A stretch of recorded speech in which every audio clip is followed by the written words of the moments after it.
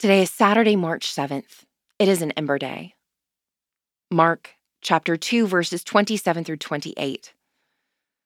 Then Jesus said to them, "The Sabbath was made for humankind, and not humankind for the Sabbath. So the Son of Man is Lord even of the Sabbath." Sabbath, a day of religious observance and abstinence from work. That's the dictionary definition, at least.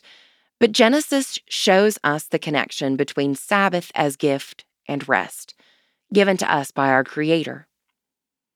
Sabbath is a time to be renewed as people of God, a time to rest in who we are created to be, a time to remember who we are before God in Christ.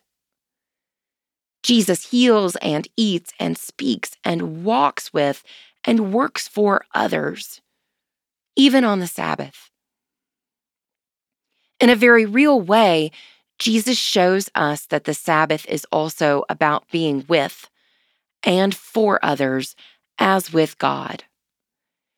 Jesus makes it clear that living out the values of the upside-down kingdom should guide us, no matter what day it is on the calendar.